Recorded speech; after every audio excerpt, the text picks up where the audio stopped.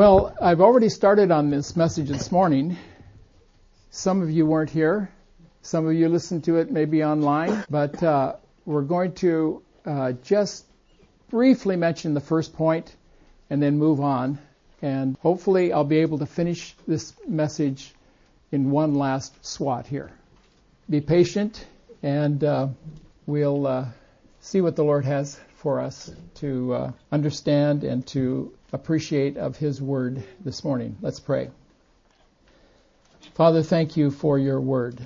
Thank you for the Word of 1 Peter that Kent read to us this morning. Yes, we are very aware of our position in Jesus Christ, and make us even more aware of that and what it means for us and how much it really counts, the decisions that we make today and these days. Empower your word now as we look into it. Teach us. Speak to us. In Jesus' name, amen. We are in the series called Looking to Jesus, and this is a race that we are in. He's the one that is our forerunner. He's running ahead of us. He's setting the pace. He's the one who is our model. And much more than a model, He is the one who is pulling us along in the same pattern of how He ran a race here on earth. He's our champion. And He's our champion before those who would accuse us and try to put us down and say, you're no good. This is not anything for you to grasp onto or to have hope in.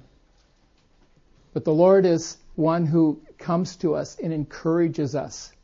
Those that are pushed down and have lost hope, have had trials and troubles that have overcome and more than overcome us to the point where we are just reaching up for any hand to grab us. And Jesus can do that. We're convinced of that. Why?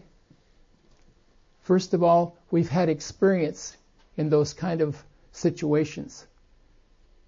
Also, we have the Word of God. And over the years, we have learned to trust it as our foundation. And that what we read is really what you get. You've heard the term, you see what you get. Well, we are hearing the Word of God, and it is what is being delivered to us. Not just here in this room, but for centuries now. People have relied upon this Word as the firm Word of God. Jesus Christ, who is our mediator, the one who is standing before the Father, His blood is pleading for us. It is cleansing us and bringing us into a relationship with a righteous God that we could never develop that relationship on our own. There is nothing that we could do of goodness and good heart other than coming to Jesus and saying, cleanse me, and I want your righteousness, your power in my life to live the Christian life. None of us can live the Christian life. It's impossible. And to think that we could do it on our own doesn't make sense. We have to rely on someone. And that someone has to be perfect. He has to be complete. He has to be righteous. And we have to be able to receive that in humility and understanding that He has come to die for me in my place, so that He becomes what we call a personal Savior, a personal lawyer, a personal mediator. He knows me, and He knows how to interpret me to the Father through what He has lived here on earth. What a mediator, what a lawyer. We've talked about this several times, haven't we, of who Jesus Christ really is. Between man and a holy God, His Father. bringing us into that holy place, the Holy of Holies, to where we can stand without condemnation, without feeling like we are dirt bags, that we are nothing. But He makes us into His sons and daughters. He makes us a new people with hope. And that's what the message is here this morning. I'm going to pick it up again now on verses 15 to 28. For this reason, He is the mediator of a new covenant, so that since a death has taken place for the redemption of the transgressions that were committed under the first covenant, that's the law, those who have been called may receive the promise of the eternal inheritance. For where a covenant is, there must of necessity be the death of the one who made it. For a covenant is valid only when men are dead, for it is never in force while the one who made it lives. Therefore, even the first covenant was not inaugurated without blood. For when every commandment had been spoken by Moses to all the people according to the law, he took the blood of the calves and the goats with water and scarlet wool and hyssop, and sprinkled both the book itself and all the people, saying, This is the blood of the covenant which God commanded you. And in the same way he sprinkled both the tabernacle and all the vessels of the ministry with the blood. And according to the law, one may almost say, all things are cleansed with blood, and without shedding of blood there is no forgiveness. Therefore it was necessary for the copies of the things in the heavens to be cleansed with these, but the heavenly things themselves with better sacrifices than these.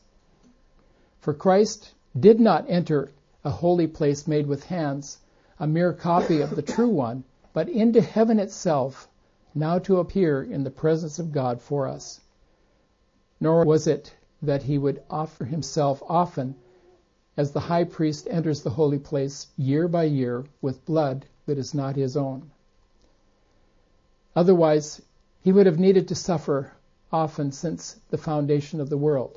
But now once at the consummation of the ages, he has been manifested to put away sin by the sacrifice of himself. And inasmuch as it is appointed for men to die once, and after this comes judgment, so Christ also, having been offered once to bear the sins of many, will appear a second time for salvation, without reference to sin, to those who eagerly await him. Jesus, our mediator, our lawyer. First point was of the new covenant, or the will, and we talked about covenant and will. And there's a difference between covenant and will, but the author of Hebrews kind of uses it interchangeably, so that we wonder, well, is he talking about a will or is he talking about a covenant? Well, the end result of both of these, which do in fact come through Jesus Christ, through the Old Testament covenants and wills and agreements that God, a holy God, has made with us, his people, and all the peoples of the earth, that if we come on these conditions, he will in fact enforce them and back them up and keep that covenant and that will. But the fine difference between a covenant and a will is a covenant is made in agreement between two people, whereas a will is made by one person or a group of persons for those who are following after them. In other words, when they make your will, and perhaps some of you in this room have a will, but many of you are too young probably to even start thinking about having a will. But I think it's a good thing for you to do that. I mean, who are you going to leave your dog with? The will is executed not at the time that a person makes that. They make the will, they hand it over to a lawyer, and he holds that. And then when they pass on from this life, the will is executed. It's taken to a court, and then the will is parsed out according to what that person, what his will was. As I told you, Katie and I have a will, and it's not worth much. And I don't think our kids are sitting around just waiting for mom and dad to pass on. And that's why we don't have much, so that they will really appreciate us, even though we don't have a lot to pass on to them. But we are thinking that someday we will be gone, and perhaps they will be here, and they can benefit from the $250 a month that each of them will receive. I'm just being facetious. It's much, much more than that, I'm sure. But that is the difference between a covenant and a will. But in both cases here in Hebrews, when he talks about covenant or will, he interchanges them. He's talking about one person who has made a covenant, and that is God the Father and God the Son. A covenant to his people. And is a covenant in blood. And we've talked about how gruesome a subject that might be. And even last week, I think I overstepped myself a little bit in using an illustration about Moses taking the blood and a sponge or a hyssop and sprinkling all the articles of worship in the tabernacle. And he took also another bowl of blood and he sprinkled the people. And I overstepped it by probably saying, "Ooh, how gruesome that would be to have blood on your shirt." And I was kind of convicted that I said, I would be proud that I have blood on my shirt. Well, I don't think that's appropriate. It is a gruesome thing to think of blood and someone dying on my behalf. And I should be more respectful of the blood of Jesus. It's not just something that we flaunt. It's not something that we just make light of. It's precious. And it forever holds us dear to the Father as his children. And so when we sing about the blood of Jesus, it's really by the fact that we have been covenanted to be the children of God by accepting Jesus Christ and his death on our behalf. That's simply what it means to be a Christian. It has nothing to do with how good I am. In fact, what Kent read about Bob Pierce could be said about me. Katie's lived with me now for 55 years. Thank you. And she knows exactly what I'm talking about right now. You might think, oh, Ron, he's a very tender-hearted person. Yeah, when I get up here and I start talking about Jesus, I have a lot of tears. But you ought to see me when I'm really emotional. And I was not, and I'm still not that easy to live with. But she loves me. She's patient. But it's by the grace of God that he has accepted me with all my bad points. And that is what salvation means. That is what it means to be a Christian. We are not perfect, but we are forgiven. That is what he has done for us. Not perfect, but forgiven. And you know, that's a big deal, isn't it?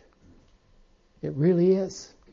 When you know how much he knows about you or me, and then to be able to understand he accepts me because I simply came in Jesus' name.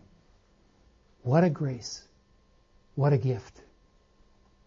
What a life. What eternal life because of the blood of Jesus Christ. I don't think I'm going to finish this message this morning either. I better get along. Therefore, it was necessary. Is our second point. And we'll go right into that. And then the third is, it is appointed for men to die. Therefore it was necessary, Christ did not enter a holy place made with hands. The death of Jesus Christ was necessary as the Lamb of God, because what he was doing in his hanging on the cross was taking all the punishment upon him, and as a substitutionary death, he was dying for all who would ever confess him as their Lord and Savior and acknowledge that death, and they would be forgiven. So it was necessary for Jesus to die. It was necessary for him to go to the cross. That is the reason why he came. And so he entered a holy place not made with hands, like as in the tabernacle, but he hung on a cross in open public so that everybody could see and know that his death was for everyone. And lots of people have referred to, why a cross? Have you ever thought of that? I think I've mentioned it before, that a cross is really the only death instrument or mechanism which you can't inflict upon yourself. Have you ever thought of that? You can poison yourself, you can gas yourself, you can shoot yourself, you can hang yourself, you can drown yourself, but you cannot execute yourself on a cross by yourself. You can nail the nails in your feet or this one hand, but who's going to do this other hand? Unless you can come up with another execution thing that you cannot do to yourself. So it wasn't suicide that Jesus had done. He was killed by sin. My sin. Your sin. Our sin. It was that last nail that hung him there, which was my sin, our sin. He was the sacrificed lamb. It was necessary for him to die. And he entered into a holy place, not made with hands. Nor was it he would offer himself often. Once. One death for all. In other words, what it says over and over in Hebrews, once for all. Once for all.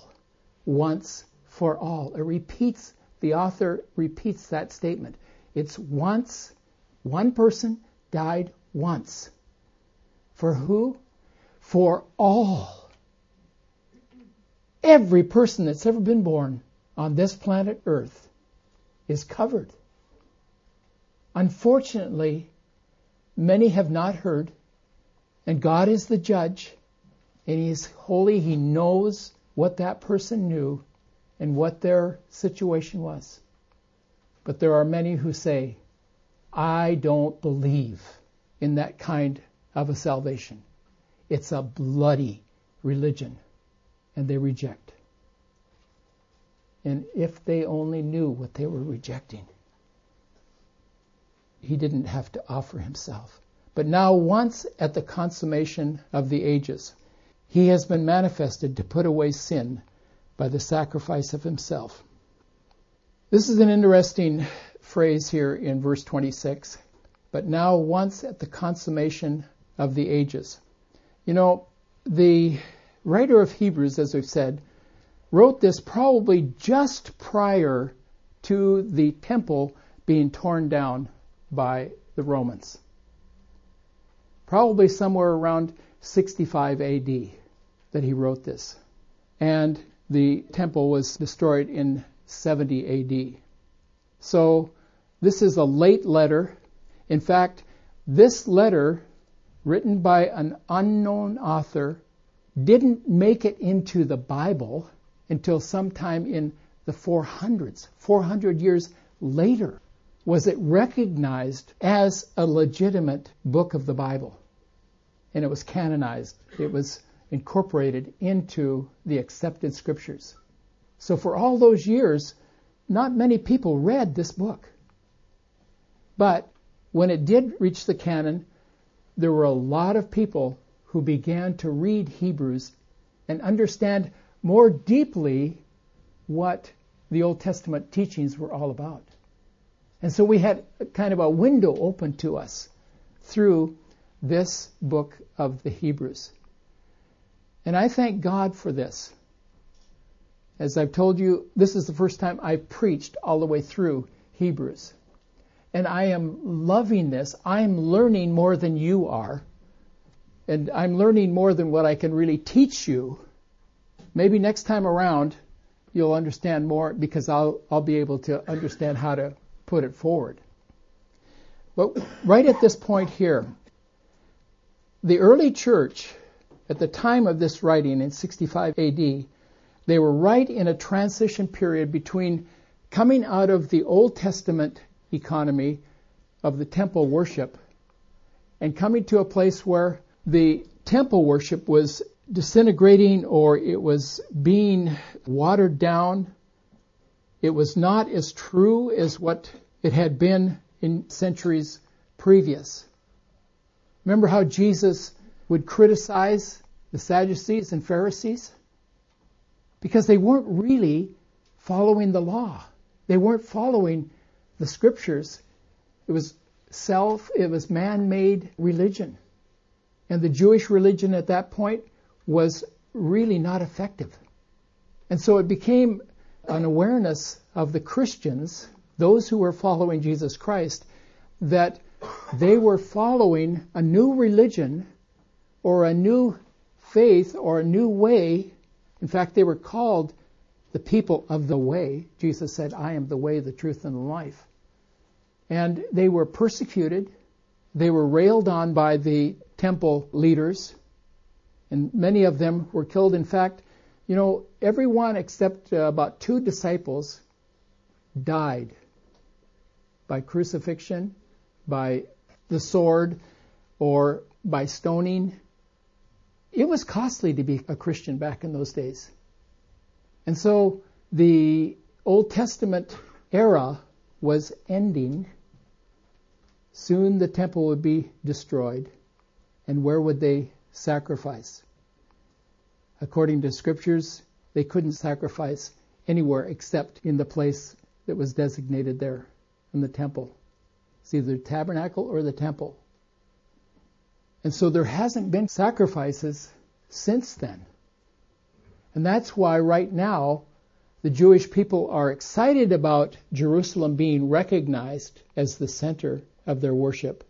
And they are planning to build a new temple. And whether it will be built or not, I don't know. But the question is, who is the real Lamb? He died once for all. And so it's not necessary to be sacrificing animals any longer. Jesus Christ has been sacrificed for us, on behalf of every one of us.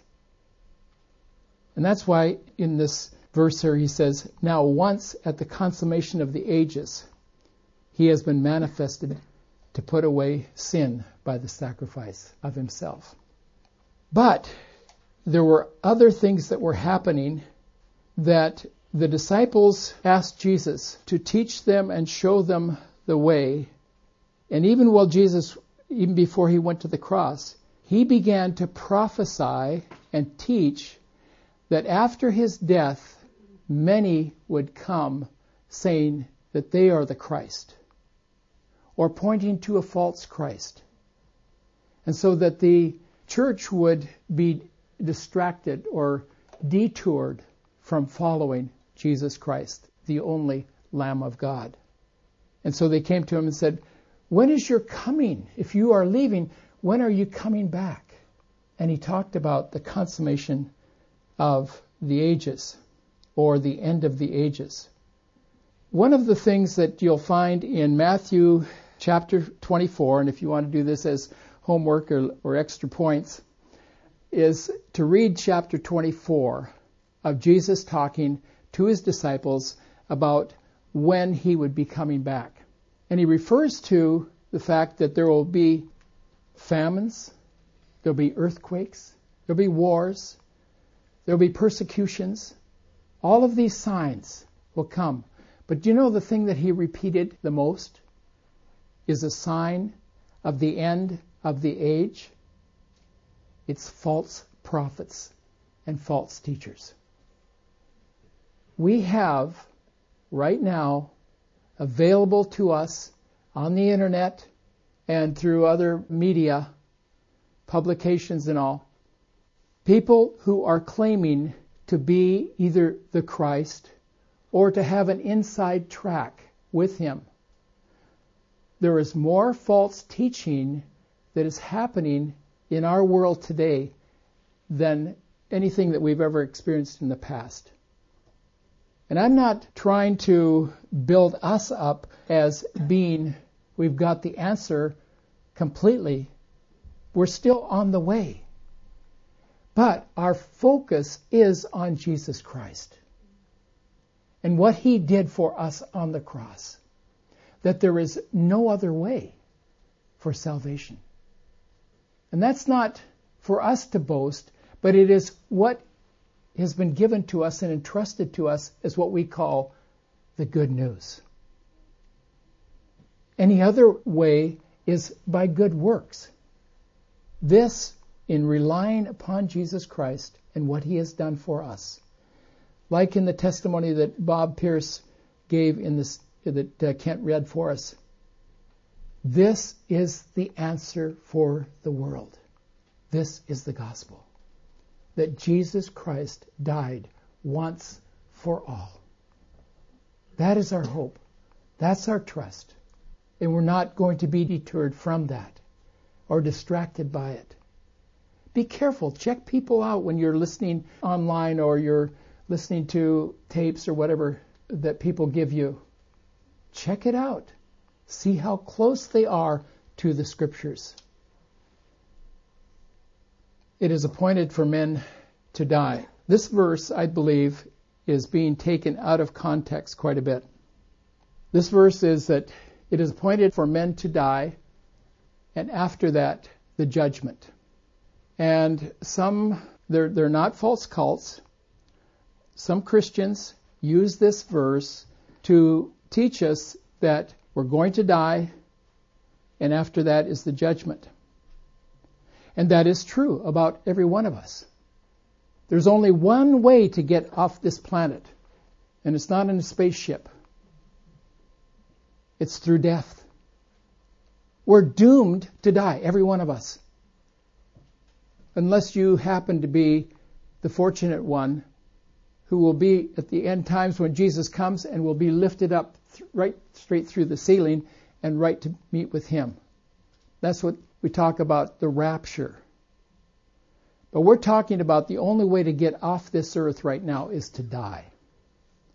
But this verse is not really talking about us dying. It is that the fact that Jesus Christ took part in the condemnation and the penalty of death for us on our behalf. That's what it's talking about. It's appointed for man to die, and after that, the judgment. Jesus had to die. What was the judgment? The judgment was that he took upon himself our sin. He became what? He became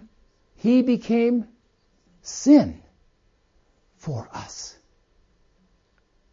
And you remember when Jesus was dying and he said, "It is finished." And the sky went black. And he cried out and said, "Father, don't forsake me." And he entered into death on our behalf. It is appointed for men. It was appointed for Jesus to die. And after that, the judgment.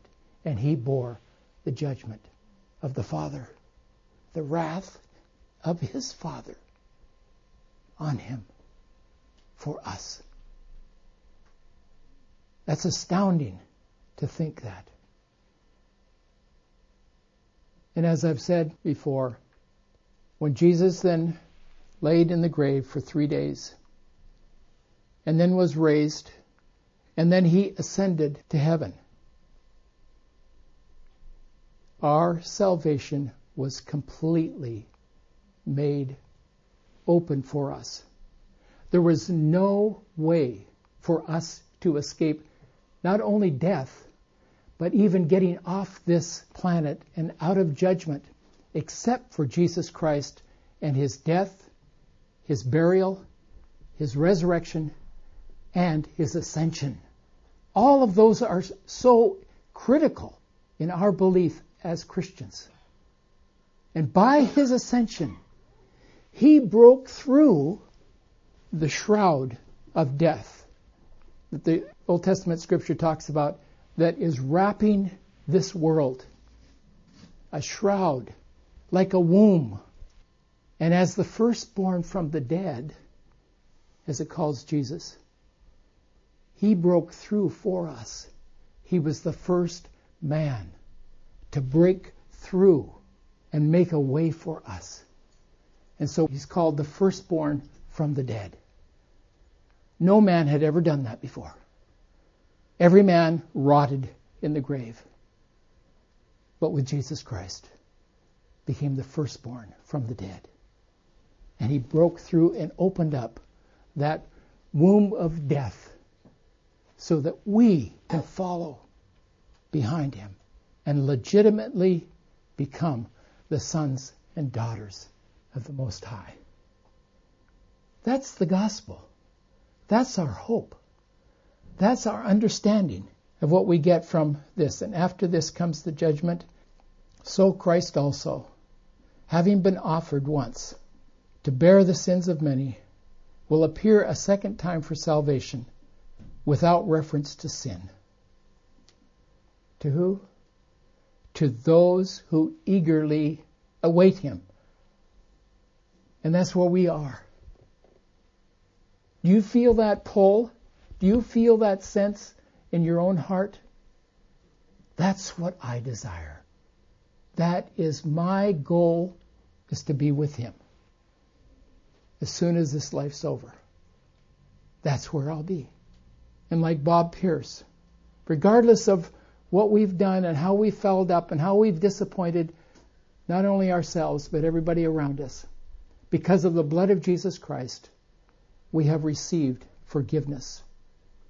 We have been made holy in the blood of Jesus Christ, and he's made a way for us to join the Father and stand in that holy place and worship our Father forever, knowing that it's the best thing that ever happened